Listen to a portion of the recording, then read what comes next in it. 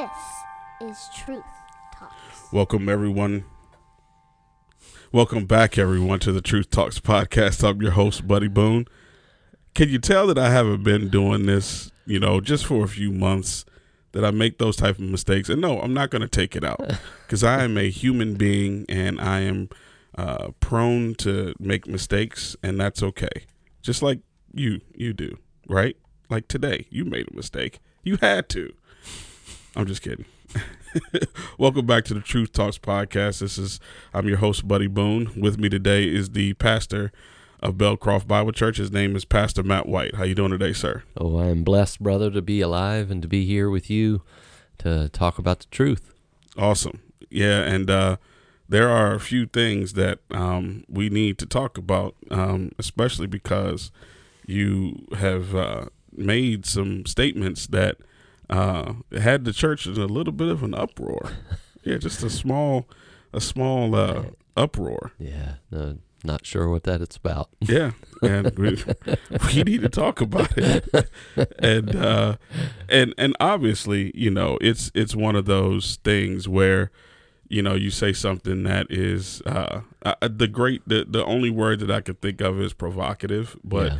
Provocative in the way it's, provoking us to think and to study and ask more questions. So that's the good type. So, okay. So Sunday that just passed, you said you were preaching on divorce and you said something that kind of sparked some attention. And that thing was that God was a divorcee. And I need you to talk more about that. I need you to kind of give me some understanding of how that works, and obviously some biblical understanding of that. Sure. Because that is not something that's kind of like you just walked into the room, you set a firecracker in the middle of the room, and you just walked out. Well, that's not what I did, for those who are listening, because that would not be, shall I say, that would not be right to do that, nor would it be faithful in a pulpit. But obviously I was preaching on marriage out of Mark 10, preaching on marriage and obviously divorce out of Mark 10 verses 10 to 12, those three verses where Jesus Christ is privately instructing his disciples about not only the priority of marriage, but also the reality of divorce and what happens when a man or when a husband or a wife divorces their spouse, in the broader context, in an unacceptable manner, meaning not according to Scripture, then they remarry, they commit adultery. And so it's a pretty serious passage dealing with a very confusing subject for most people. Marriage and divorce is sadly very confusing. It's a sad subject, obviously, because all the difficulty and sin and everything that gets brought to the table whenever divorce happens, right? So I made a statement in light of the sermon. The first part of verse 11 really highlights the provocative nature of biblical marriage. So in that text, rather than focus on the negative side of divorce, I decided to continue to focus, as I have been through that passage, on the positive side, i.e. biblical marriage, which is what Christ promotes to the Pharisees who bring their man-centered view of marriage in talking about how a man can divorce his wife for anything and why Moses wrote the certificate of divorce or permitted them. And they're coming at it from a man-centered perspective that said a man could divorce his wife for anything. Christ turns around on them and brings the God-centered perspective on marriage and explains how God designed marriage from the beginning to be permanent. And so Christ just lays that out very clearly, and it's awesome.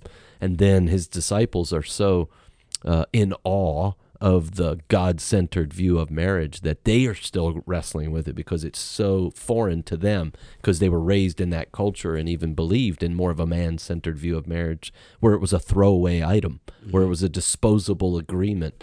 And, if a man wanted to divorce his wife for virtually any reason, he could. And so when Jesus throws the gauntlet down and says, absolutely not, that was not God's design from the beginning. He designed marriage to be permanent, lifelong, between a man and a woman for life. And he lays that out, and he goes all the way back to Genesis chapters 1 and 2 and explains this is part of the creation mandate. It's unchanging all the way back then, thousands of years ago. It hasn't changed up to the point when he was speaking to the Pharisees and then by implication his disciples. So they're confused. They're just like, wow, they're blown away. I mean, you talk about provocative. That's the whole point. Jesus threw out the firecracker when he said that. And you can see they were provoked because in Matthew 19, the correlating passage, they asked Jesus, they're like, if this is the way God intended marriage to be, then it's better for nobody to marry. That's their response. How sad is that? Yeah. Right? Their view of marriage was clearly shallow, was not theologically deep, rich, true. But they did understand what Jesus was saying, that he held a high view of marriage, and that this whole idea of divorce was not God's idea. He did not institute it, and he allowed it for the purpose of regulating divorce, because as Deuteronomy 24, 1-4 shows, divorce had become so rampant by the time the law is given at Sinai that God then allows or permits divorce to continue because of the hardness of man's heart, because of his wickedness and his selfishness, in order that he might regulate the practice to keep it from getting even further out of hand.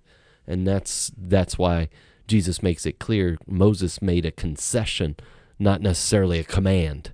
And so Jesus makes that clear, and then, of course, his disciples are like just totally in awe of what Christ says. And so then he goes on and he says, listen, if a man divorces his wife and his wife marries another, she commits adultery. So he commits adultery against her.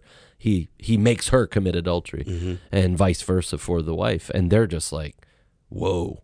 So that's the context. So then I'm preaching on this and explaining the provocative nature of a biblical marriage. It will provoke your children. It will provoke everyone around you, because it stands countercultural. It stands contrary to everything. Very much. Hence the disciples' response, right? And that's pretty much a normal response when you see a biblical marriage in our day.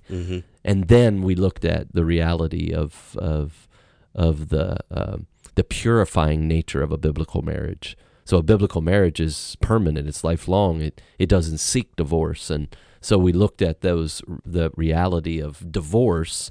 And so I started to explain what divorce is and all of that. And that's where that comment that you threw out as a firecracker came from. So It was during that discussion, as I'm explaining divorce, I walked through and said how God hates divorce, which I've said pretty much every Sunday.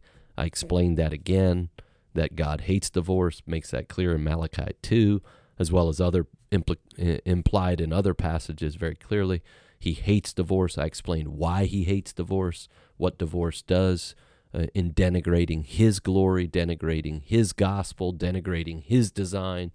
Walk that through, of course, and then the negative consequences and catastrophe it brings upon man, woman, family, children, community, church.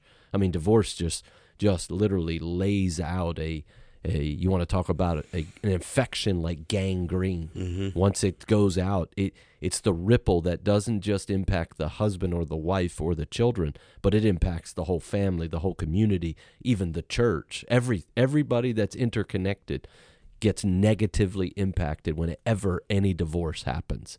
The ramifications of just one divorce are so widespread, it's hard to even conceptualize it. That's how big it is. And it goes on, right? Generations. Because now those children that come out of that reality are so prone and so programmed to think in that direction of a man-centered view of marriage, by which marriage becomes a disposable agreement rather than a permanent covenant. And so it's hard to even tell how damaging divorce is, even historically, generationally.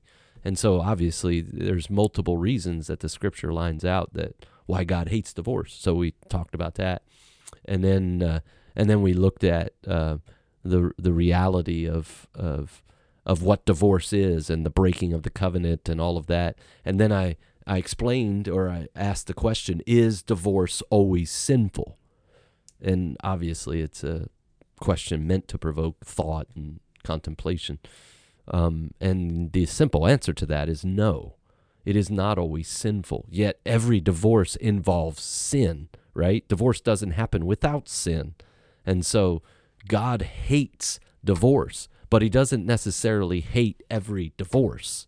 And that's a truth you got to wrestle with in Scripture, right? He hates what causes every divorce, but he doesn't necessarily hate every divorce, meaning in the sense of every divorce is sinful, right? And you see that in Scripture. And so one of the ways you can see that is that God himself divorced Israel.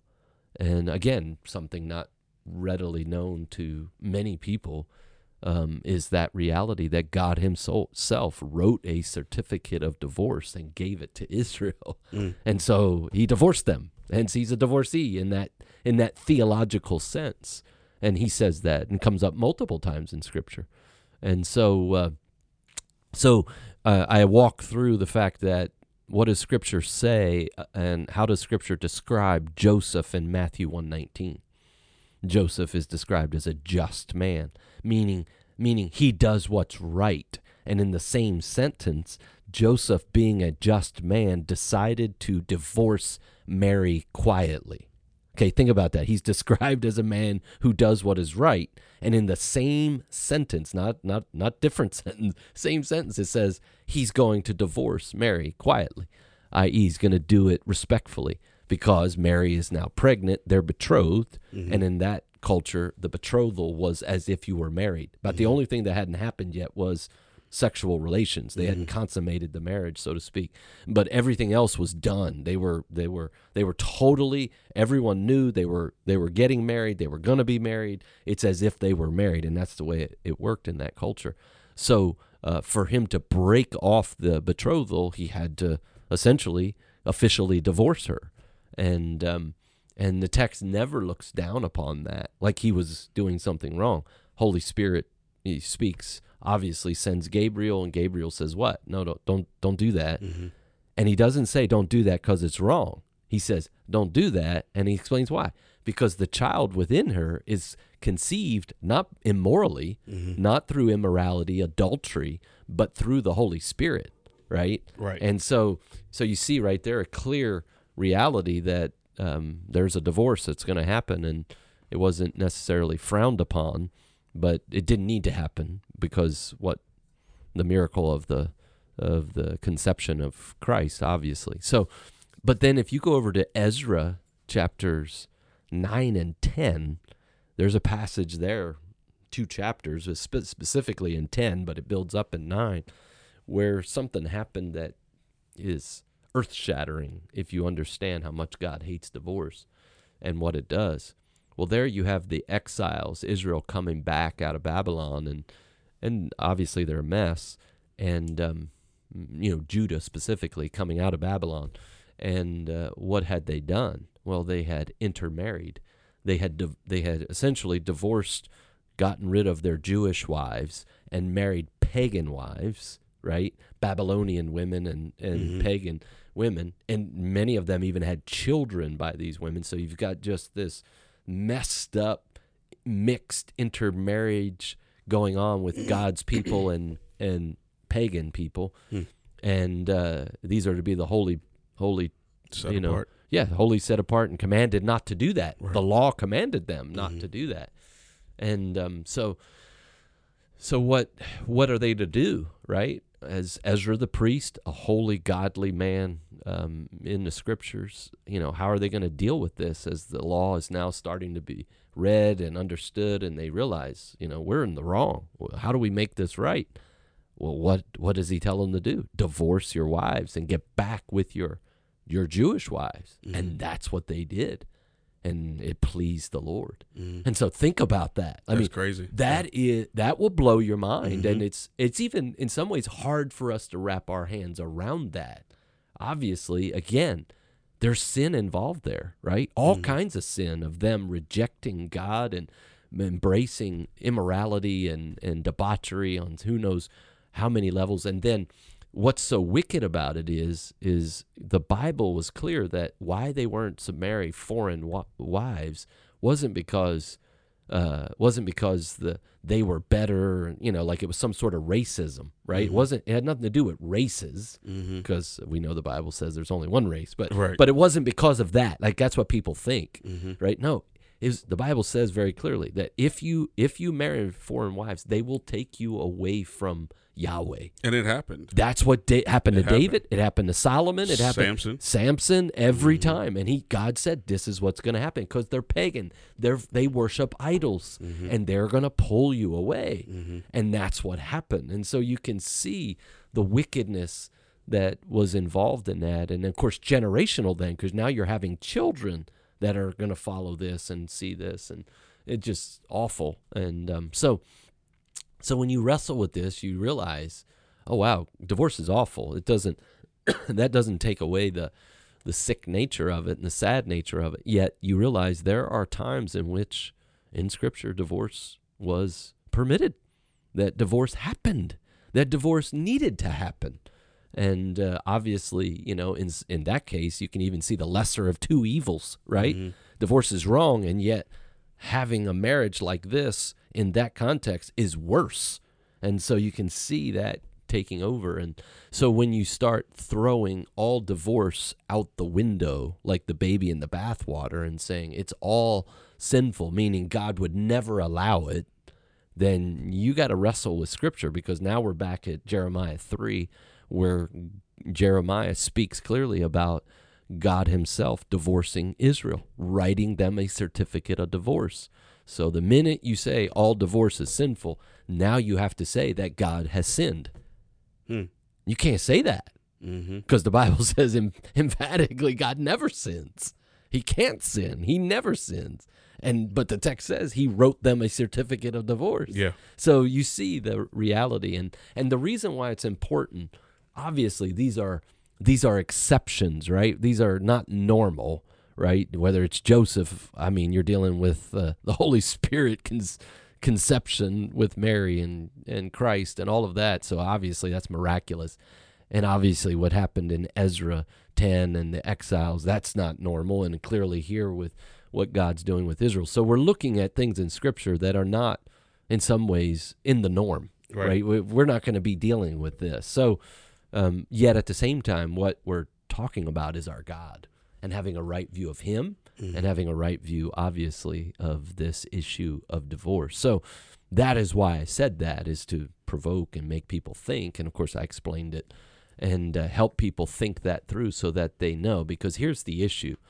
We live in a culture in the modern church where the pendulum is on one or two sides of the spectrum. Either it's no divorce ever, where it's marriage and no divorce, and there should be no divorce.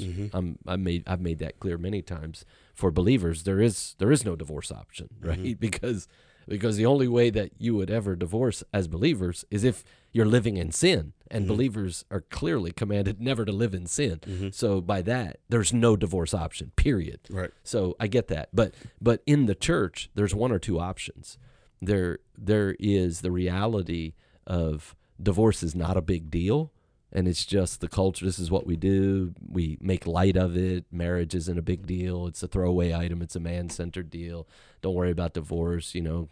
Kumbaya, get divorced, go married. So there's this taking marriage very lightly, and divorce is no big deal. That's one side of the spectrum where most churches actually would fall. Whether they would say that or not, you can tell it by the lack of church discipline and the lack of these, shall I say, taking marriage serious and all of that. But the other side of the spectrum, which usually responds to that in swinging the pendulum to the other side, is to say that there is absolutely no place where divorce is ever allowed, and that divorce is the unpardonable sin. Now we're getting into a whole arena that is just shall I say, scary, right? Yeah. Now, divorce is the unpardonable sin. Now, here's what's interesting. While there's some people that would say that, the majority of people who swing the pendulum out here to where divorce is the evil of all evils would never say that. They would never say divorce is the unpardonable sin, but they will treat every divorced person as if it is. Mm-hmm. So whether they verbalize that or not, they live it out. Yeah. And it's the scarlet letter, right, in the church is the D. And you Mm-hmm. walk around with that, and people have to deal with the shame and the guilt forever, even though they've repented in dust and ashes and gnashing of teeth. And it's like people still don't forgive them, and it's unbelievable because it's the unforgivable sin. Well, obviously that's not biblically accurate, because in the passage on the unforgivable sin, Jesus Christ said all sin will be forgiven, right? Except blasphemy of the Holy Spirit. I didn't hear anything about divorce in there, right? Didn't even come up nowhere in the context. So the problem with the church is it tends to be somewhere on those polar opposites. And if you follow Scripture biblically, you should be somewhere in the middle there, where you take marriage serious and you follow Scripture seriously. And marriage was intended by God from the beginning to be a permanent, lifelong covenant, unbreakable, between a man and a woman. And you hold that high and you protect that. And Hebrews 13, the marriage bed is to be protected. I love it. Hebrews 13:4, by all, not just by married people, but it is to be protected by all. Marriage is massive in the plan of God. He loves marriage. He designed marriage ultimately to be a picture of the gospel. And so the church needs to protect that, needs to preserve that, needs to fight against divorce at all costs. Yet the church has to have a biblical understanding that God very clearly in Scripture has given multiple exceptions for divorce. Ongoing, unrepentant immorality, Jesus says in Matthew 5 and Matthew 19, except for immorality. If a man divorces his wife, except for immorality, right? I mean, there it is. Yeah. There's no confusion about that. It's all kinds of people that try to make that, make nuances to that and say, well, that was during betrothal, and Joseph shows us that, and it was during the betrothal period. If that's what he found, then yeah, well, that's not what the text says, not at all. And so you got to do a lot of gymnastics to make that say anything other than what it clearly says. The question, is, and he even uses the broad term, porneia, for immorality, which is a broader term dealing with sexual sin, right? And so, but what's interesting about that, again, a high view of marriage understands that divorce nowhere in Scripture, and I gave 15 verses at least, probably more than that, because where divorce comes up, Old Testament and New Testament. We have, there's a whole chapter, right, in the New Testament. 1 Corinthians 7 is pretty much marriage and divorce, the whole chapter. Yeah. So we have a lot about it, not as much as we would like, but all that we need. Obviously, Scripture is sufficient. So we have more than we realize. We just need to understand the text accurately and then embrace it humbly. And so we have to understand what the Scripture says. And so clearly, in that broad term of sexual immorality, but it never says, this is my point I was wanting to make a minute ago, the Scripture never once, nowhere, does it command a man or a woman to divorce. There's no command to divorce. Again, it was a concession. It was a point of regulation. It was, as the text says in Mark 10, a permission. It was permitted under these circumstances because man's heart was hard. He was living in sin, and it was a point of regulation. So what's interesting is even if a marriage is marked by porneia because of one spouse or the other, that other spouse is not demanded. It's not demanded of them that they divorce. It's not commanded. And again, what does that do? It elevates the high view of marriage. That marriage can be saved. That marriage can be restored. That person can be forgiven if true repentance is there and all of that. So again, that's a biblical view. So we shouldn't be rushing off into divorce no matter, if there's even sexual immorality. That's why I said a minute ago, it should be ongoing, unrepentant, clear sexual immorality. And so we talked some about that. And then the other exception that Paul talks about in 1 Corinthians 7 is the abandonment, right? The abandonment of the abandonment of a believing spouse by an unbeliever. Mm-hmm. So if you're married to an unbeliever, likelihood you were both unbelievers and you get saved and the other person's not saved, and through your life together, for whatever reason, they want to leave. They want a divorce. Paul's very clear. He says, let them go. It's about as close to commanding divorce as you get. Yeah. His command is don't stop the divorce, right? His command is not start the divorce. He doesn't say that. He says, let them go. Just let them go. And so it's very important that we see that. Again, if you say all divorce is sinful, what do you do with that? Like, what do you do with that? And what do you do with Matthew 19, Matthew 5, and 1 Corinthians 7? So we just have to think clearly about it. It's not as, for lack of a better word, it's not as black and white as we would like it to be, right? As so many times, it's black and white in God's design. There is no divorce, right? Genesis 1 and 2, very clear. What God has joined together, let no man tear apart, separate, right?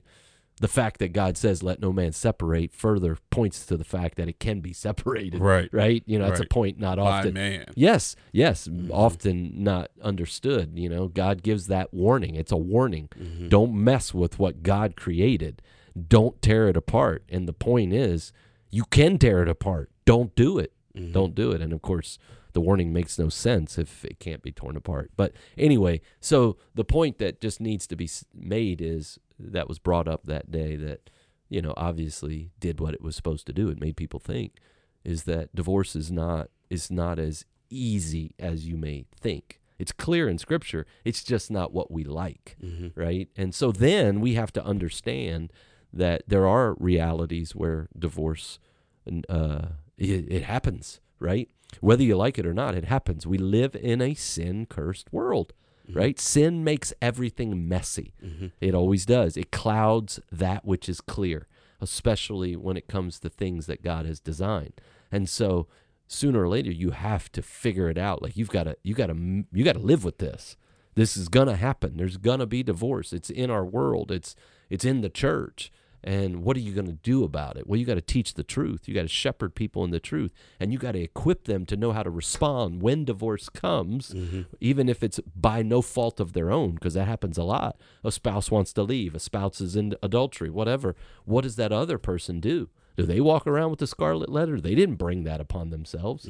No doubt there was sin in their part, because there always is sin in marriage, right? So I'm not saying they were perfect, yet they didn't want the divorce. I've sat with people that have begged their spouses not to divorce them, and they divorced them anyway. What do we do with those people? Now we just label them with a D and say, no, you're secondhand goods. Yeah. Can no longer serve in the church, can no longer have this, can no longer have that. And it's like, I hope that's not your perspective, right? And because, again, it's not an unforgivable sin, even for people who do provoke it, right? Even for people who do embrace it and do go down that path of making that sinful choice to divorce a spouse for no biblical reason. Even those people, if they are truly repentant, can be forgiven, right?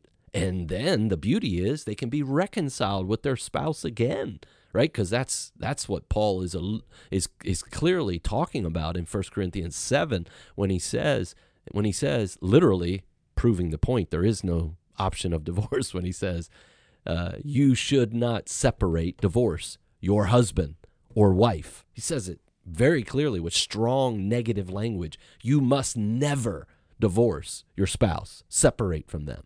And then he goes on, he says, but if you choose to go down this path, you should remain unmarried. Now, obviously, in the context, he's talking about you should never divorce your spouse, but if you do, i.e. because of sinful reasons, not because of the exception that Jesus gave, but clearly on your own. You want to do this, there's no stopping you. Paul's like, okay, if you do that, you better remain unmarried. Why? Because what Jesus said in Matthew 10, Matthew 19 comes out. If you marry, now you're not only in sin by breaking the marriage bond, which God commanded don't do, now you're in adultery. Right. And so Paul's point is, look, you're piling sin on here. Don't do it. But the other reason is because if you repent And if you come back and you recognize you can be reconciled back in your marriage, and that's the point. That's what it's all about. Well, that can happen, and that should happen. And so, yet, if it's unable to happen because the other spouse is married, or the other spouse is not a believer, or there's reasons why you wouldn't want to be reconciled maritally with another person, even if you're recognizing your divorce was wrong. And if that's the case, and you've done all you could to be reconciled, then you need to be forgiven and restored and set back into life and live in a godly life. And so there's much that needs to be said about that, and there's much encouragement that needs to be given about that, and the church needs to respond biblically and faithfully. We need to hold marriage tenaciously. We need to elevate it and explain it and protect it and a fight for it. That's a good word. We need to fight for the sanctity of marriage. Yet at the same time, we need to recognize the reality of a sin-cursed world we live in. And people are being saved out of messed up lives or divorce. Sometimes multiple divorces have happened and all kinds of debauchery. And even believers can be deceived and can fall into sin and run into sin and embrace these things. And the church needs to know how to shepherd people through these with truth. Yeah. So it is a huge impact because I was a part of a church that there were, I'd say if I was to see some of the couples now, I'd say 25% of the couples are still married. Yeah. That either got married in that church or were around and had a family and, kids and everything like that. It gets to the point now where I see some of the old people from that church and I'm like, I'm not even going to ask if you're, how's your spouse doing? Because it's almost as if, because I've done it a couple of times, hey, how's such and such? And I get this look of, I can't stand that person. And I'm like, I'm not even going to ask anymore. But it was an ongoing thing. And Sad. Not just that, it was a lot of affairs that were happening, a lot of sexual sins that were happening. So when you're saying that it just spreads like gangrene, oh man, I've seen that in person. So, and it's, for me, I've had to fight those thoughts. I've had to fight that thought of, she is really getting on my nerves right now. But I've had to fight that thought of, you know what, this is not for me to take that as an option, and most of the time it was me messing up anyway. So it's like, I need to just slow down and kind of think it through. So so when marriage is God-centered, divorce is never an option. Absolutely. When marriage is man-centered, divorce is always the option. Yeah, and that's meaning in the mind. Yeah, and that's the problem. Where you go. Exactly. We're looking at it and we're like, it's like they're not doing this for me. They're not doing that for me. So as a matter of fact, in a God-centered marriage, those difficulties, like you rightfully said, which are often self-induced, right, because of our own sin, but those difficulties in the end, instead of being a point for breaking the marriage, in a God-centered marriage, turn out to be a point for strengthening the marriage. Yeah. Because they bring about humility, purity, and all those things. But they also turn out to be a point for glorifying God in the marriage. Because true love, I was talking with a couple last night and marriage counseling, and I was explaining to them what true love is, right? Man must love his wife like Christ loved the church, and wives must love their husbands. And what does that mean? What does that look like? And we were talking about the reality of true love is true love always does its best work, always, when the other person's at their worst. That's true love. See, true love is when you hate me, that's when it's going to be true. My love is going to truly manifest itself, whether it's genuine or not. Yeah. And again, that's not man-centered love. That's only God-given love. That comes from him. He loved us, 1 John 4. He loved us, or we love him because he first loved us, right? We don't even know how to love, 1 John 4 says. We don't know how to love. But because he demonstrates, he shows us that love and ultimately gifts that to us through faith and the gospel. And so a husband and a wife learn how to love each other through those difficulties as they die to self. And so, those difficulties are often by our own sin, but they often, which is what the Bible teaches, they become a sanctifying factor, Yep. which is what marriage is really on so many levels all about. It's about our own growth in godliness and Christ-likeness, which always, you remember, maturity always comes through the conduit of misery, right? That's how it always works. And so, what's that scripture? You said it, and that's I first went to that. It's like, because what you're saying is literally illustrated in scripture. It's like, while we were still sinners, yes, while we were still sinners, literally, Christ died for us. He and he demonstrated his love that's it. towards us. I'm like, oh, And yep, that's true. And that's why we forgive as Christ has forgiven us. We love as Christ has loved us. You know, obviously imperfectly, and as we'll never achieve that, but we strive for that, especially in marriage. And so vital, so important. But in this text in Jeremiah 3, one of the issues when you talk about this, and it's a difficult, how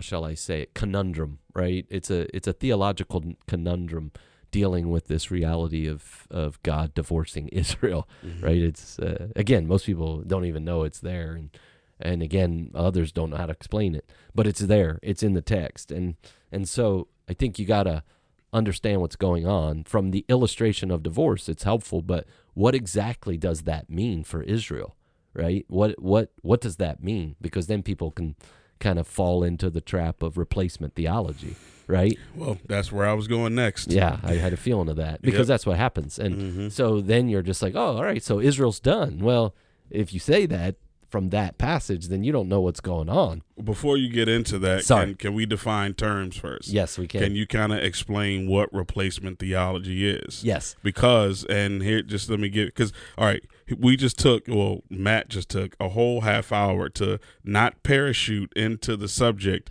to make sure that the entire context was there. Now, here's the thing, too. You didn't get all of it. There's more, so you need to go back and listen to the sermon. What was the date on that? 7/25 or something like that, July 25th, 2021. You need to go back and listen to that. So once you listen to that, then you can come back and hear, understand where he's coming from. But if there is this, if what people will look at is if God divorced himself from Israel, then replacement theology is something that is in jeopardy. Yeah. Correct? Or it's not necessarily in jeopardy, it's in reality. Okay. Yeah, right. That's how the argument goes. Well, so, what is replacement theology? So replacement theology in its clearest definition just simply means that the church has replaced Israel. Okay, that's what it means. That's hence the term replacement. So essentially what it means is God rejected Israel. He completely, utterly, forever rejects Israel, and he replaces Israel as the people of God with the church. Okay? And that's kind of the tenet of replacement theology. Now, there's more just obviously that can be said and should be said, and I don't want to misrepresent anybody who embraces that, but I'm keeping it clear. But I do have a backup question, a follow-up question. Yeah. Because meaning like Israel was, in Scripture described as God's chosen people. Yes. If God divorced Israel, then that means that you're right. That means that the church is now God's chosen people, and they're called the New Israel. This is the terminology the new Israel. The New Israel. And there's some verses people will use for that out of Galatians, the Israel of God, and there are passages that if understood wrongly out of context, people will try to use to support that. And the key in this is what replacement theology. One of the tenets of replacement theology is that all the promises given to Israel now get fulfilled in the church. Okay? So all the promises to Israel, the land promises, the nation promises, all of that now gets completely pulled into the church. And now the church, but here's what's interesting. Again, this is I don't want to jump. You didn't ask me to explain. You didn't ask me to defend one or the other, and I'm beginning to do it. But for clarity, what happens is, here's a key word, all the literal promises to Israel get spiritually fulfilled in the church. Well, I was thinking also what we talked about last time. We talked about if my people are called by my name. Yes. So people point being, people then will address Israel as if it's the church. They'll even go back to the Old Testament, and some theologians even will say the church is there in the Old Testament, and will even call Israel the church. And obviously that's not biblically accurate, but they'll use the term ecclesia, can have a broad meaning of assembly, and they'll say, see, that Israel is assembled, but that's obviously way too theologically ambiguous to even be discussed, right? Mm-hmm. But many people do by way of they'll import it from the New Testament. So replacement theology embraces a hermeneutic that says you read the Old Testament through the lens of the New. So it's called New Testament priority. So you read the New Testament first, and then you go back and you read the Old Testament, and that's kind of how they end up there. It's it's new, and I'm not speaking anything other than what they would admit. That's a hermeneutic that they just naturally embrace. To read the old, you have to read the new, right? Rather than, I would say, no, you read the old to the new. You read it progressively as God revealed it over time. He reveals himself. He reveals himself from Genesis to Revelation progressively. And as he reveals himself progressively, he gives more knowledge. And so there clearly are things in the New Testament that do clarify things in the Old. I don't deny that. But what replacement theology teaches is that things in the New Testament supersede the things in the Old. So all those promises, all those clear predictions, prophecies, all that stuff is now superseded. Supersessionism is another term for replacement theology. Mm-hmm. It gets superseded now in the church, and the church totally takes over all of that. And there's levels to this. There's guys that agree with this but don't agree with that, and so I'm using a general, obviously broad brush of replacement theology, but what I'm saying is verifiable, and most replacement theologians would not disagree with it. So I'm doing my best to represent them gently and graciously and accurately. So when you come to a passage like Jeremiah 3, they'll say, see, God divorced Israel. He's done with Israel. No longer Israel. Now it's the church. And so, you got to be able to answer that, or at least, address that if you're going to be mentioning this reality of God divorcing Israel. So that does make sense, though. And I'm just thinking through, Daniel was reading Jeremiah, close to year 70 when Israel was in exile. So what? God just went and, rescued his old girlfriend or ex-wife to bring him back? That doesn't make sense. I mean, I can understand, first of all, you got to read the context of Jeremiah 3 and where it's coming from, him being the weeping prophet. Yeah. But to just say that God was completely done with Israel, that doesn't make a lot of sense to me. Well, especially if you keep reading. Yeah. Remember, one of the key tenets to sound hermeneutics is to keep reading. Mm-hmm. Most people stop reading, right? Yeah. It's to read the verses and the chapters that come before the verses. It's a selfish thing. Yeah. I got what I wanted out of the text, so that's it. I'm done. Either that or it's a lazy thing. Right. We all struggle with that. Right. So I'm going to read it. Right. We're going to read the passage and just let the truth speak for itself, because as you do, it really does clarify so much. So we're in Jeremiah chapter 3, starts with verse 1. If a man divorces his wife, and she goes from him and becomes another man's wife, will he return to her? Would not the land be greatly polluted? All right, now let me explain what's going on here, okay? So obviously the prophet is confronting, he's confronting who? He's confronting Judah. So we this is a fine distinction that often gets left off. So we know we have the split kingdoms. Yes, we have the northern 10 tribes and the 2 southern tribes. Judah, 2 southern tribes, 10 northern tribes, Israel, right? So Jeremiah is speaking to Judah, but he's going to talk about Israel, okay? So you got to be able to make that distinction here in a minute, and we'll walk through that. But what I don't want you to miss, and this, obviously, I didn't have time to get into all of this for sure. That's what the podcast is for. Exactly.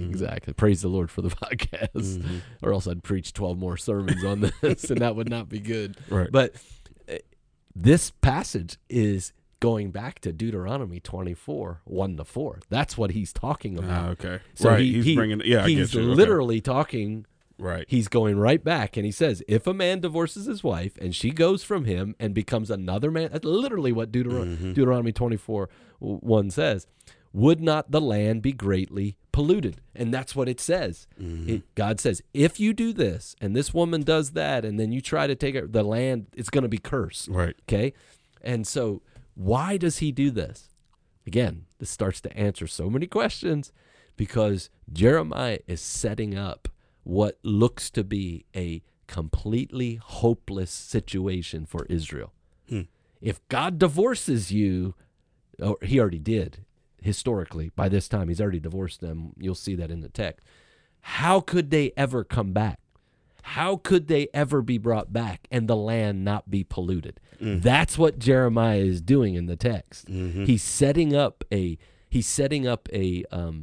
hopeless situation, and then he's going to turn around and bring hope to it. So you got to understand that as he's walking through it. Now he says, you have played the whore with many lovers, and would you return to me, declares the Lord? Lift up your eyes to the bare heights and see. Where have you not ravished? By the waysides you have sat awaiting lovers, like an Arab in the wilderness. You have polluted the land with your vile whoredom. And basically he's talking about all their idolatries, he's using sexual whoredom, sexual immorality, all of this wicked sin. But they were worshiping idols. So obviously in the prophets, sexual immorality and idolatry go hand in hand, literally, but also figuratively. So he's speaking figuratively here of what they were doing, and the lovers were the other gods they were worshiping too. And now's the consequences. Therefore the showers have been withheld, and the spring rain has not come, yet you have the forehead of a whore. You refuse to be ashamed. Have you not just now called to me? And then he's quoting them. My father, you are a friend of my youth. Will he be angry forever? Will he be indignant to the end? Unquote. He's quoting them. Behold, you have spoken, but you have done all the evil that you could have. Now he goes into verse 6, right? The Lord said to me in the days of King Josiah, have you seen what she did? He's going to talk about Israel now. That faithless one, Israel, 10 tribes to the north, how she went up on every high hill and under every green tree, and there played the whore. And I thought, after she has done all this, she will return to me. This is God's speaking, right? She'll return to me. But she did not return, and her treacherous sister Judah saw it. So Judah's watching all of this, watching Israel sin, and they're obviously like a little sister learning from them, like a little sibling, right? They're watching their brother or sister sin, and they're learning. That's the point he's making. She saw all the adulteries of that faithless one, Israel. Here it is. I had sent her away with a decree of divorce. Yet her treacherous sister Judah did not fear, but she too went and played the whore, because she took her whoredom lightly. She polluted the land, committing adultery with stone and tree. Yet for all this, her treacherous sister Judah did not return to me with her whole heart, but in pretense, declares the Lord. So there it is in verse 8 where he talks about Israel, and I wrote her a certificate of divorce. I sent her out. Now, what's he talking about? He's talking about in 722. So this is written probably around 615, BC. And so 125 years before, right, is when Israel was sent to exile by the Assyrians, where God said, enough is enough. He brings the Assyrians in, and they literally decimate Israel, right? They just ship them to the four corners of the earth. They're done. That's the certificate of divorce that he's speaking of metaphorically, figuratively here, that he literally brought about was when he said, enough's enough. I'm done with you. And Assyria comes in and wipes them out and just sends them off into exile all over the planet. And that's what he's talking about. And Judah watched that. Judah saw the wrath of God borne out upon Israel. And his point is they didn't stop. They just kept their immorality in the sense of idolatry and sin. and they came back to God, but it was only in pretense. And you can read about that in Isaiah 1, where God's like, why do you offer all these sacrifices to me? They were offering sacrifices, but they had sin in their heart, sin on their hands. That's what he means by pretense. It was just like Jesus said to the Pharisees, you worship me in your lips, but your hearts are far from show. it. Yes. Mm-hmm. Israel didn't even show. They didn't do anything. They were as wicked could be. Mm-hmm. Judah was outwardly, religious, but inwardly idolatrous. And that's what God is saying here. So the certificate of divorce in the context is their exile. It is sending them away. Now he's using the language very powerfully to prove the point that I'm done with them, right? And so again, he's setting it up, and now he's going to keep going. So we finished at verse 10 and verse 11. And then the Lord said to me, faithless Israel has shown herself more righteous than treacherous Judah. Go and proclaim these words toward the north, and say, towards Israel, right? And say to her, return, faithless Israel, declares the Lord. I will not look on you in anger, for I am merciful, declares the Lord. I will not be angry forever. Only acknowledge your guilt, that you rebelled against the Lord your God, and scattered your favors among foreigners under every green tree, and that you have not obeyed my voice, declares the Lord. Return, O faithless children, declares the Lord, for I am your master. I will take you, one from a city and two from a family, and I will bring you to Zion. And I will give you shepherds after my own heart, and who will feed you with knowledge and understanding. And when you have multiplied, don't miss it. I will give you shepherds. He's speaking of what he'll do. And then notice, and when you have multiplied and have been fruitful in the land, in those days, wait a minute. Now he's not saying he's predicting what they're going to do. Mm-hmm. You see it in the text. And when you have multiplied, now he's speaking definitively. He's not speaking hypothetically. He's speaking definitively. He's prophesying now. And when you have multiplied and been fruitful in the land, in those days, declares the Lord, they shall no more say, the ark of the covenant of the Lord. It shall not come to mind or be remembered or missed. It shall not be made again. At that time, Jerusalem shall be called the throne of the Lord, and all the nations shall gather to it to the presence of the Lord in Jerusalem, and they shall no more stubbornly follow their own evil heart. In those days, the house of Judah shall join the house of Israel, and together they shall come from the land of the north and the land. And to that land I give your fathers for a heritage. I said, how I would set you among my sons and give you a pleasant land, a heritage most beautiful of all nations. And I thought you would call me father, and I would not turn from following me. Surely as treacherous wife leaves her husband, so have you been treacherous to me, O house of Israel, declares the Lord. A voice on the bare heights is heard, weeping and pleading of Israel's sons, because they have perverted their way. They have forgotten the Lord their God. Return, O faithless sons. I will heal your faithlessness. Behold, we come to you, for you are to the Lord our God. Truly the hills are a delusion, and the orgies on the mountains. Truly the Lord our God is the salvation of Israel. And he keeps going. And so what do you see here so clearly in the whole context? It starts out hopeless. How can a man who's divorced his wife, she comes another wife of another man, how can it not pollute the land? He just answered, if they will repent and return to me, I will bring everything back together. I will heal their land. I will heal them. I will be their God. As a matter of fact, he says, I will come down and no one will ask, where's the Ark of the Covenant? Think about the context of this day. Ark of the Covenant was the very presence of God. Right. It was the chief emblem displaying the very presence of God. It was where the Word of God resided. It was where the atonement of God happened, right? The Holy of Holies on the mercy seat. And he's saying, in that day, they're not going to ask about the Ark of the Covenant. Why does he say that? Because I'm going to be there. I am going to dwell in Jerusalem in your midst. And Israel and Judah will be together along with all the other nations. What in the world is he talking about? The New Testament. Jesus. No? He's talking about when the Lord returns and goes to Jerusalem and sets up his kingdom and brings it all back together. And he brings Israel and Judah together. I wasn't far ahead enough. He is speaking of what Romans 9, 10, and 11 speak about when he says Israel will be saved. God's plan for Israel is not done. His election of Israel is irrevocable, though he has rejected them for a time. And in all the right sense, he has divorced them, Israel, not Judah, which is a whole nother discussion. Remember, he wrote the certificate of divorce to Israel, but not to Judah, which is fascinating, which Isaiah 50 verse 1 talks about.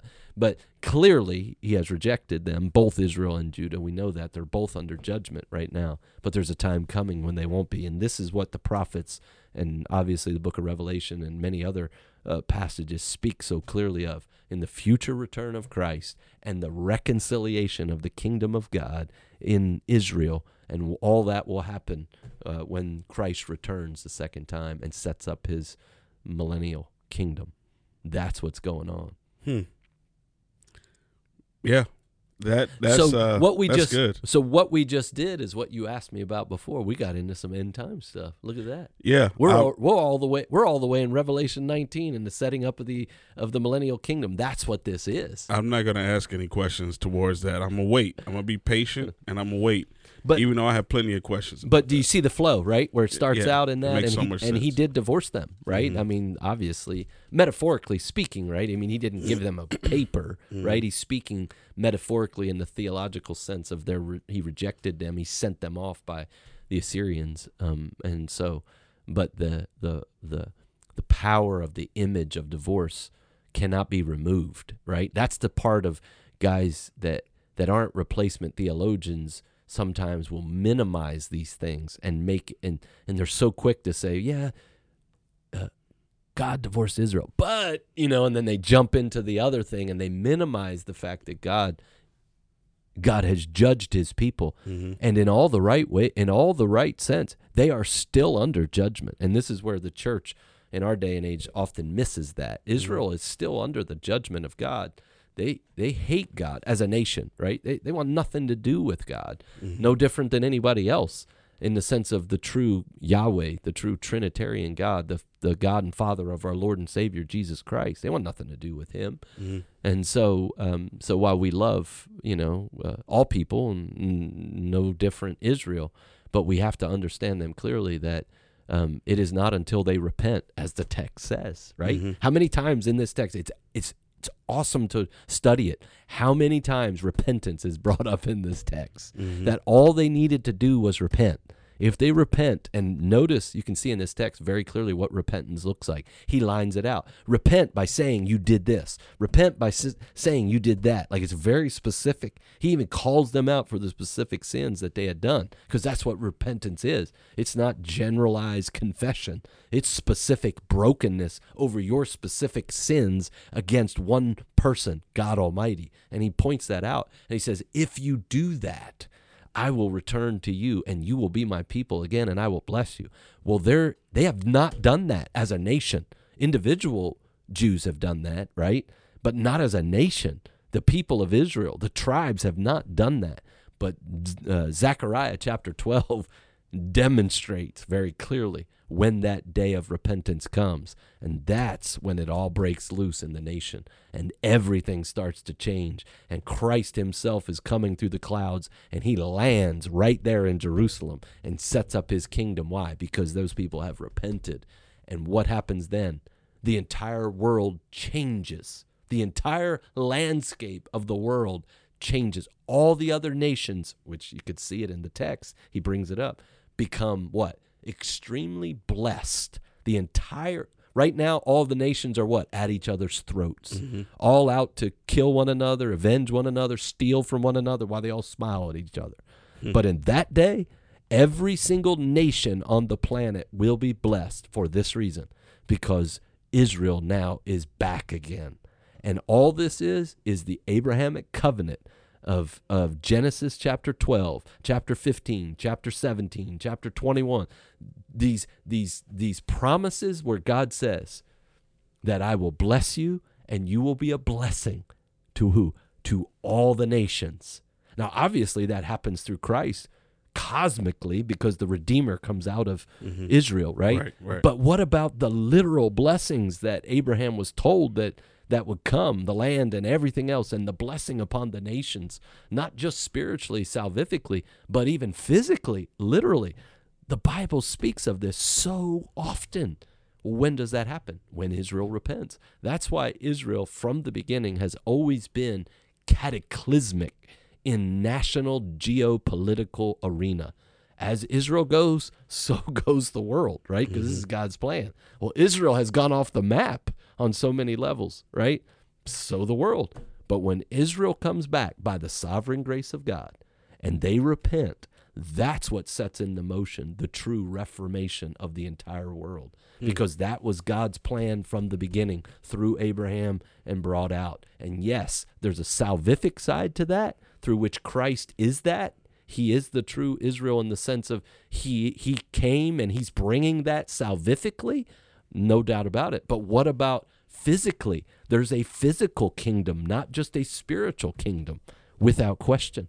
And in Acts chapter 1, verse 6, when the apostles go to Christ and they say, is now the time you're going to set up the kingdom of God to Israel? He didn't just say kingdom of God nebulous. He says to Israel. Jesus, the master teacher, who has spent 40 days teaching the disciples, literally it says, about the kingdom of God. So they understood he's talking about Israel, right? And they said, is now the time, everything you've been teaching us for the last 40 days, is now the time that's going to happen. And what does Jesus say? It's not for you to know the time or the seasons. Jesus didn't say, you know what, guys, you don't get it. You've missed it. He said that many times before to them. He told them, oh, slow of heart, how long must I be with you? You guys are blinded. You don't get it. He doesn't say that. He doesn't say, guys, I'm talking spiritually here. I'm not talking about a literal physical kingdom, because that's what replacement theologians will say. Oh, no, they missed it. Jesus is all about the spiritual kingdom in the heart of man. He's not talking about a physical kingdom. Well, it seems to me what I just read here is all kinds of literal physical things. Land and blessing and Jerusalem and abiding and all the bringing you from the north and all over the place. Seems like there's a lot of physical, geographical language being used here. So it is in Acts 1:6. Jesus never corrected them. He only corrected them in this. I'm not going to tell you the time when the literal kingdom's going to come, but it's for you to go out now and be my witnesses. Sorry. I want to ask so many other questions about the end times, but I'm going to leave that alone. And so do you think we put that horse to rest there with explaining that? Well, I probably went longer. That's my point. I probably said more than I should, but you got me excited. Yeah, that horse is that horse still got some years to ride. So more questions to ask about it. But understanding the divorce of Israel. Yeah. That was extremely helpful. Good. Okay. So I will ask this. So when it comes down to the divorce, you talked about the tearing. Yes. The tearing of the two people, you know, from each other. Yes. And you know, earlier you mentioned let no man. I got the King James version in my head, that no man tear asunder. Yes. You know, that you talked about that tearing. Yes. Is that tearing you know, obviously there's some physical significance to that. Yes. Because of the coming together. Yes. But what implications would be there as far as the like how God sees it and why it makes, you know, divorce so bad? Yeah. So again, this is a controversial statement I'm going to make that not everybody would agree with, obviously, but you never make controversial statements. Yeah. But again, there is division even among good men on this. But when I study Scripture, I have a hard time. So, you take a guy, John Piper, for instance. He's a pretty famous guy. John Piper believes that there is no divorce. Like divorce is totally, there is no exception clause. he interprets that kind of, like I said, a whole nother avenue, and which again, it's hard to do, but he does it. And so there's guys that believe that the marriage covenant can never be broken. They believe it's completely permanent for all time. And that's so they believe that, and again, there's ways in which they try to prove it. I don't believe that. But they believe that, and therefore they say the reality of adultery comes in because you are still married in God's eyes. It's very famous. You've heard this probably in churches. Divorce is wrong because in God's eyes you're still married. That's the common phrase that's used by pastors and theologians and people. And so the reason why adultery gets brought into like Matthew 19 and some of these other texts is because in God's eyes you're still married, and therefore when you marry another person, you're in adultery. And, you know, I understand the desire, I understand the perspective of wanting to hold marriage so high that's kind of, it's a protection, right? They're wanting to hold the marriage covenant where it should be. I think I have as high a view of marriage as anybody else. And yet I believe that divorce legitimately breaks the marriage bond. And as I believe that's the point. That's why God hates it so much. And that's not the only reason, but because it literally, as the warning says, it tears it apart. It's almost metaphorically as if you're taking the marriage certificate, right? Which obviously isn't the point, but it's as if you're taking that marriage certificate, which in a covenant in that day was a signed contract, so to speak, right? And it's like you're tearing it apart when you divorce, and God hates that, right? Because that covenant was not simply made person to person. This is the side that people forget.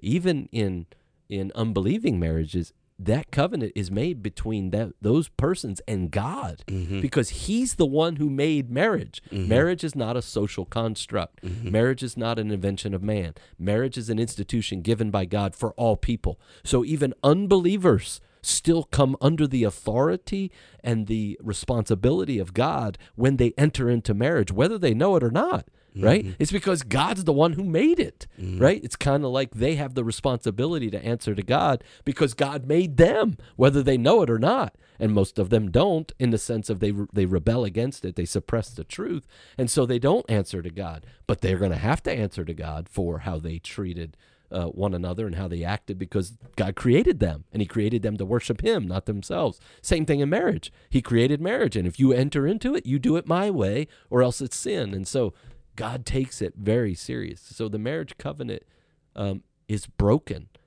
when divorce happens. That's part of what's so disastrous about divorce. But God has allowed multiple situations by which divorce can happen, and it's permissible. And he says, okay, if divorce happens for that, sexual immorality, abandonment, those things, if it happens for that, okay, that's permissible, right? But if it happens for anything else, that's not permissible. Even though you're divorced, you are still, in his eyes, your divorce it should have never happened. This divorce, it could happen. This divorce should have never happened, even though it happened. So he doesn't deny that the divorce happened. It's not like he's like got his eyes closed and go, yeah, you think you're divorced, but you're really still married. Like, what is that? That doesn't even make sense. Right. He says, no, you're divorced, but it should have never happened. It was wrong. In his eyes, it's wrong. In his plan, it's wrong. And he brings that out. But the other reality, he says, no, that's not wrong. That's allowed. Now, what's interesting in the language, why do I come to this position that the divorce is actually a real divorce and the second marriage is a real marriage? Because that's what the Bible says, right? You go to Deuteronomy 24, it literally says, if a man divorces his wife and that wife becomes that woman becomes the wife of another man, then that man hates her, meaning he wants to put her out on divorce again, because again, which is all ungodly, wasn't God's design, but that's the way they were doing it. And then the first husband wants to take her back. He can't. That's the point that Deuteronomy 24 is making. And so the reality is it calls her the wife of another man. Well, that first divorce was never biblical. So the text should call her the first man's wife. Kind of like the text makes very clear when it talks about Bathsheba, right? It always calls her what? Uriah's wife. Yep. So the Bible does that, right? So when you see this in multiple places, even in Paul, right? When Paul says in 1 Corinthians 7, you should never divorce your spouse. But if you do, you should remain unmarried. Paul doesn't say you should never divorce your spouse, but if you do, you're still married to them in the eyes of God. That's how most people see it. Paul says, no, you remain unmarried, meaning the marriage bond is broke. You're not married anymore. Because the minute you say you're still married in the eyes of God, I'm telling you, the ethical dilemma that you set before people becomes so confusing and so convoluted, because now you have people who are now confused. Oh, okay, so if I'm still married in the eyes of God, I'm divorced, but now I can go back to my wife and still sleep with her because technically I'm still married. And this happens all the time, and then people get their theological drawers all tied up in a knot, and it's all this stuff because of the language we use is not right. And so I think we have to speak clearly about these things. But it makes sense that people would have that view, because that is a very selfish view of it. You're looking for what you can get out of Scripture versus what God says and seeking that out. So. Yeah. And so theologically, I understand the dilemma and I understand what they're saying. I just don't think it's biblically accurate. Yeah. Cool. I love that. I'm going to switch gears just for a second. Go for it. The reason why I want to switch gears for a second is, one, I want to end with the gospel. And then I have a question that came through from a wonderful source. And I answered the question. I found the question, and I just want to make sure that my answer was the correct answer. What does the Bible say? That's the correct answer. Well, yeah. I want to make sure that my understanding Did you find your answer in the Bible? There you go. Yeah, I did find my answer in the Bible. Okay. I'm studying 2 Timothy. Somebody emailed this question to you? Texted to me. Through the podcast or just to you personally? To me personally. Okay. Yeah. Which this person is allowed to. Oh, okay. Yeah. Tell Beverly I said hi. Yeah, I will. So here's the question. Sorry. I'm studying 2 Timothy 3:1-5. The last sentence states, avoid such people. What should be our understanding of that statement with the command to evangelize and spread the gospel? Now, before you answer, this was my answer, and I haven't given this answer yet. I just said, hey, I know the answer to this question, but I want to make sure that I am going about it correctly. So, first of all, the context of this is Timothy, Paul writing a letter to Timothy, and in the first letter and in the second letter, Paul is exhorting Timothy, to be basically a good soldier, not getting involved in civilian affairs, fighting the good fight of faith, commanding him to not listen to irreverent babble and all these things. That irreverent babble would be from the false teachers that were very prevalent in the church that he was placed in, the church of Ephesus. Correct? Am I good so far? Yep. Okay. Now, when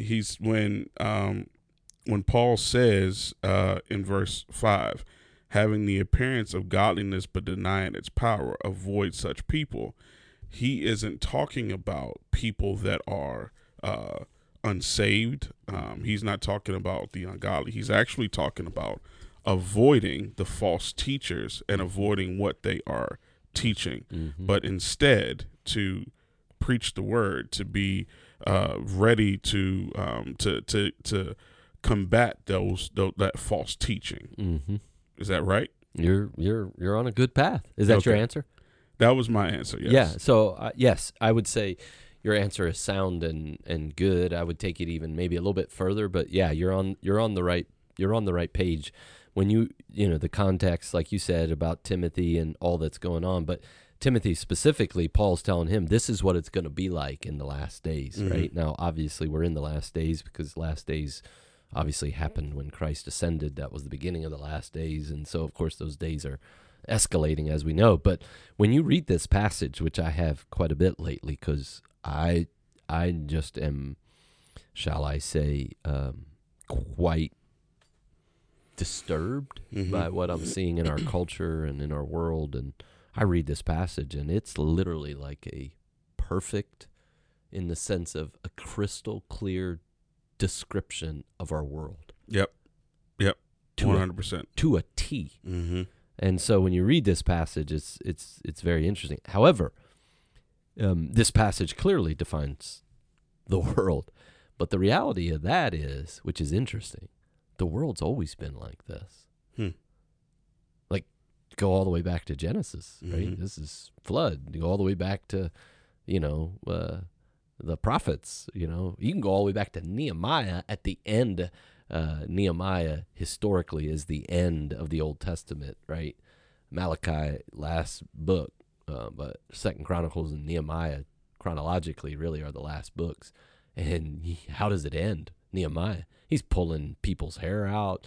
He's in fist fights because the people are so wicked. So, I mean, this is the way it's always been. Romans chapter 1, right? Wrath of God against ungodliness of man.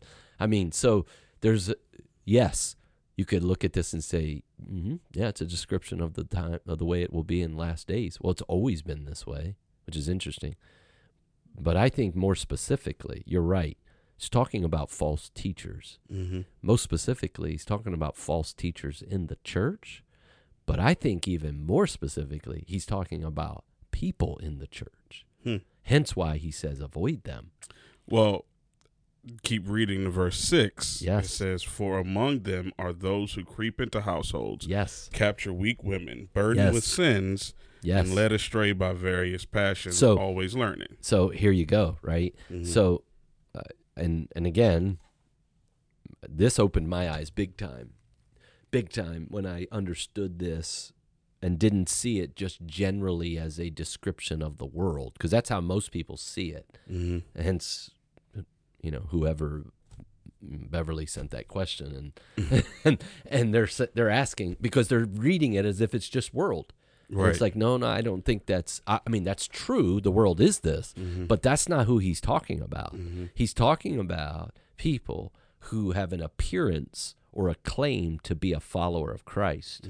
He's talking about people who are claiming to be one thing, but they're not. And the proof of that, obviously, is quite stark when he says right there, verse 5, having the appearance of godliness, but denying its power.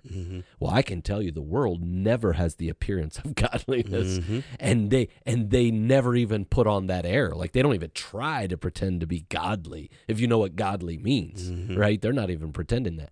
Yeah, but false Christians do all the time. They do all the time, right? And of course, and so when you understand it in that sense, and then you see the strong command, avoid such people.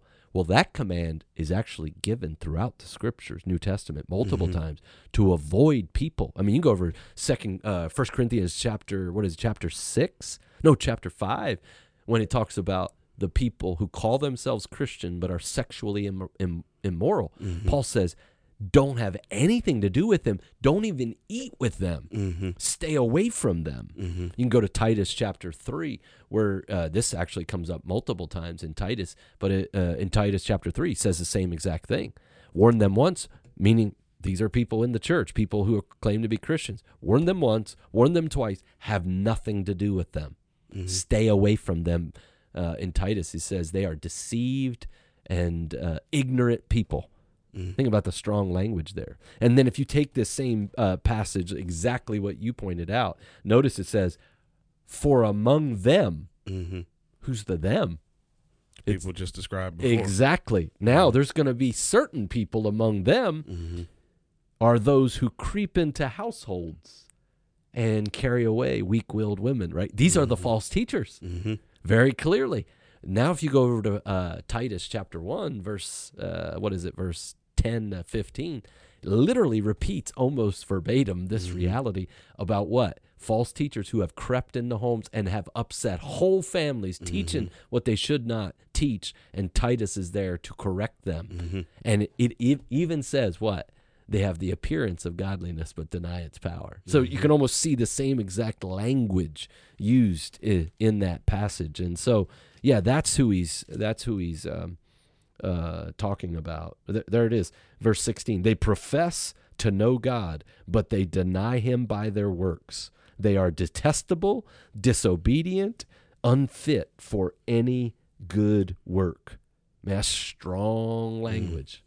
Strong. So, yeah, so it's not, he's saying exactly what he said in 1 Corinthians 6, right? Paul's like, I'm not telling you to stay out of the world, like stay away from all immoral people, because if you did that, you'd have to literally remove yourself from the world. That's what Paul says. But he says, I'm telling you, stay away from immoral people that claim to be Christians, because they will infect you. That's his point. They will infect you like gangrene and have nothing to do with them. They're hypocrites, they're liars, they're deceivers, and you will get sucked into their trap. And so, yeah, that's the language. And obviously, we live in a modern church that doesn't believe in that, because the point of that is no church discipline. Because that's what church discipline is, right? It's calling people out when they begin to demonstrate that, so that they don't become that, trying to rescue them, right? As he said earlier in chapter 2 of 2 Timothy, right? They've become enslaved into the snare of Satan in doing his bidding. But the man of God gently, graciously, and compassionately confronts those who contradict, meaning who live a life that contradicts the gospel. He confronts those in hopes that God will grant them repentance and save them from the snare of the devil. And so, yeah, that's what we do. But sooner or later, you got to avoid them. You got to stay away from them, because they will bring you down and they will infect the body. And by way of church discipline, eventually, if they will not repent, you got to put them out, right? Because they will infect the body. And so, yeah, that's you're right. You're right there with your answer. And it's interesting that what we just talked about is what then Timothy has to deal with, because these are the same people, right? So notice in my Bible, I drew a line from verse 2 of chapter 3, where it says, for people will be, I circled that and drew a line over to 2 Timothy 4, verse 3, for it says, for a time is coming when people will not endure sound doctrine. I believe the same people that he's talking about in 2 Timothy 4:3 are the same people he just described in 2 Timothy 3:2 in the last days. That's why he says that here, because he turns around now and he tells Timothy, yeah, these are the people that are not going to endure sound doctrine, Timothy, but don't worry about them. You just preach the word. Yep. So I was right. You were right there, brother. Well, what I did was instead of just parachuting into the text, I took some time to read through the entire book of 2 Timothy. Yep. And then went back and read 1 Timothy. Good job. When I did that, it gave me the perspective, and in the men's Bible study, obviously we have been parked, literally parked in 1 and 2 Timothy. Anchored. Yeah, anchored. Yeah. So it's kind of like, all right. Hopefully not sinking. No, not at all. So I was like, okay, I know the context. You say it over and over and over again. Amen. When we talk about it, when we have Bible study. So it's like, okay, I am confident of the context that it is false teachers. Now, as I look at it, how are they explained in this? So I was like, okay, well, there you go. So, yeah. All right. Well, with that being the case, as we end, can you give us the gospel of Jesus Christ? Yeah, so the gospel always and ultimately not only begins with God, but is ultimately about God. Because God created humanity. He created everything, right? In the beginning, God, right? Everything's about him. It's everything's from him, for him, and to him. So the gospel always begins with God. It always begins in Genesis. There is a God. He made you. You were created. You have life. You have breath. You have clothes. You have food.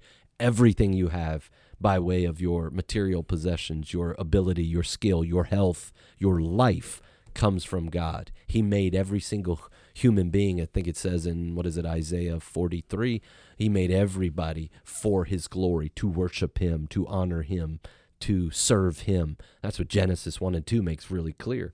And so it all begins with God. He is the great creator. He is the sovereign author of all that we have and all that we are in our world. And he created us to worship him, but he's a holy God, which means we don't get to make up our own way of worship. We have to worship him as he has revealed himself and as he has demanded. And he has made it clear that we are commanded to worship him. And yet man rebels against that. Man wants nothing to do with God. Man wants nothing to do with worshiping God. Man will worship God, but he wants to do it in his own way. Mm-hmm. He'll make up his own image. That's called idolatry. Or he'll turn around and do what most of us, all of us do in some form or fashion, and he'll reject worshiping God and will worship the God of ourselves. That's called sin. Anytime we do not obey God and live for God, whether that's by omission or commission, that is sin. Anytime we fail to do what God has called us to do, to live up to what God has called us to do, Romans 3:23, for all have sinned and fall short of the glory of God. Bringing God the glory he deserves and living in a way that glorifies him, we all fall short because of sin. Mm-hmm. And that's a massive problem. God created us for his glory. We have rejected it for our own glory. That's sin. And God is emphatic. God is just. God is right. And he says, all sinners must be judged. Matter of fact, in Ezekiel 18, it says, all sinners must die, right? Paul says it in Romans 6:23, for the wages of sin is death. Paul says in Ephesians 2:1, that we were all born dead in our transgressions and sins. And Paul goes on to prove it. What? We're born dead, and this is how you know it, because you follow the world, you follow Satan, and you follow your own heart, rather than, back to Genesis 1, following God. Mm-hmm. So we've all sinned, and now we are all under not the blessing of God's grace, but the guarantee of his wrath. That's the judgment we all deserve. And some people think, well, that's really harsh. But see, we don't understand how wicked sin is, and we don't understand how holy God is. Mm-hmm. God is the one and only God. Therefore, any sin against him, here is an important word, is cosmic. It is cosmic in its nature, because you have sinned against the cosmic God of all the earth. Mm-hmm. It is cosmic treason. Mm-hmm. And therefore, it not only deserves judgment, but it deserves cosmic judgment, eternal judgment. The other side to that is we never stop sinning. And therefore, the judgment of God never stops coming, even in hell itself. So anybody that says, well, that's too harsh, no, they don't know how holy and righteous and awesome God is, and how wicked and evil and vile sin is. But praise the Lord, if God left us there in that state of judgment, which Ephesians 2:3 says very clearly, we are children of wrath. All of mankind says it so clearly right there, every single person. And you know what? If Ephesians 2:3 stopped right there and there was nothing else, God would be right to leave us in that state of judgment, to where we would be condemned to hell forever under his wrath. That's how just he is, and that's how right that would be, because we are that sinful.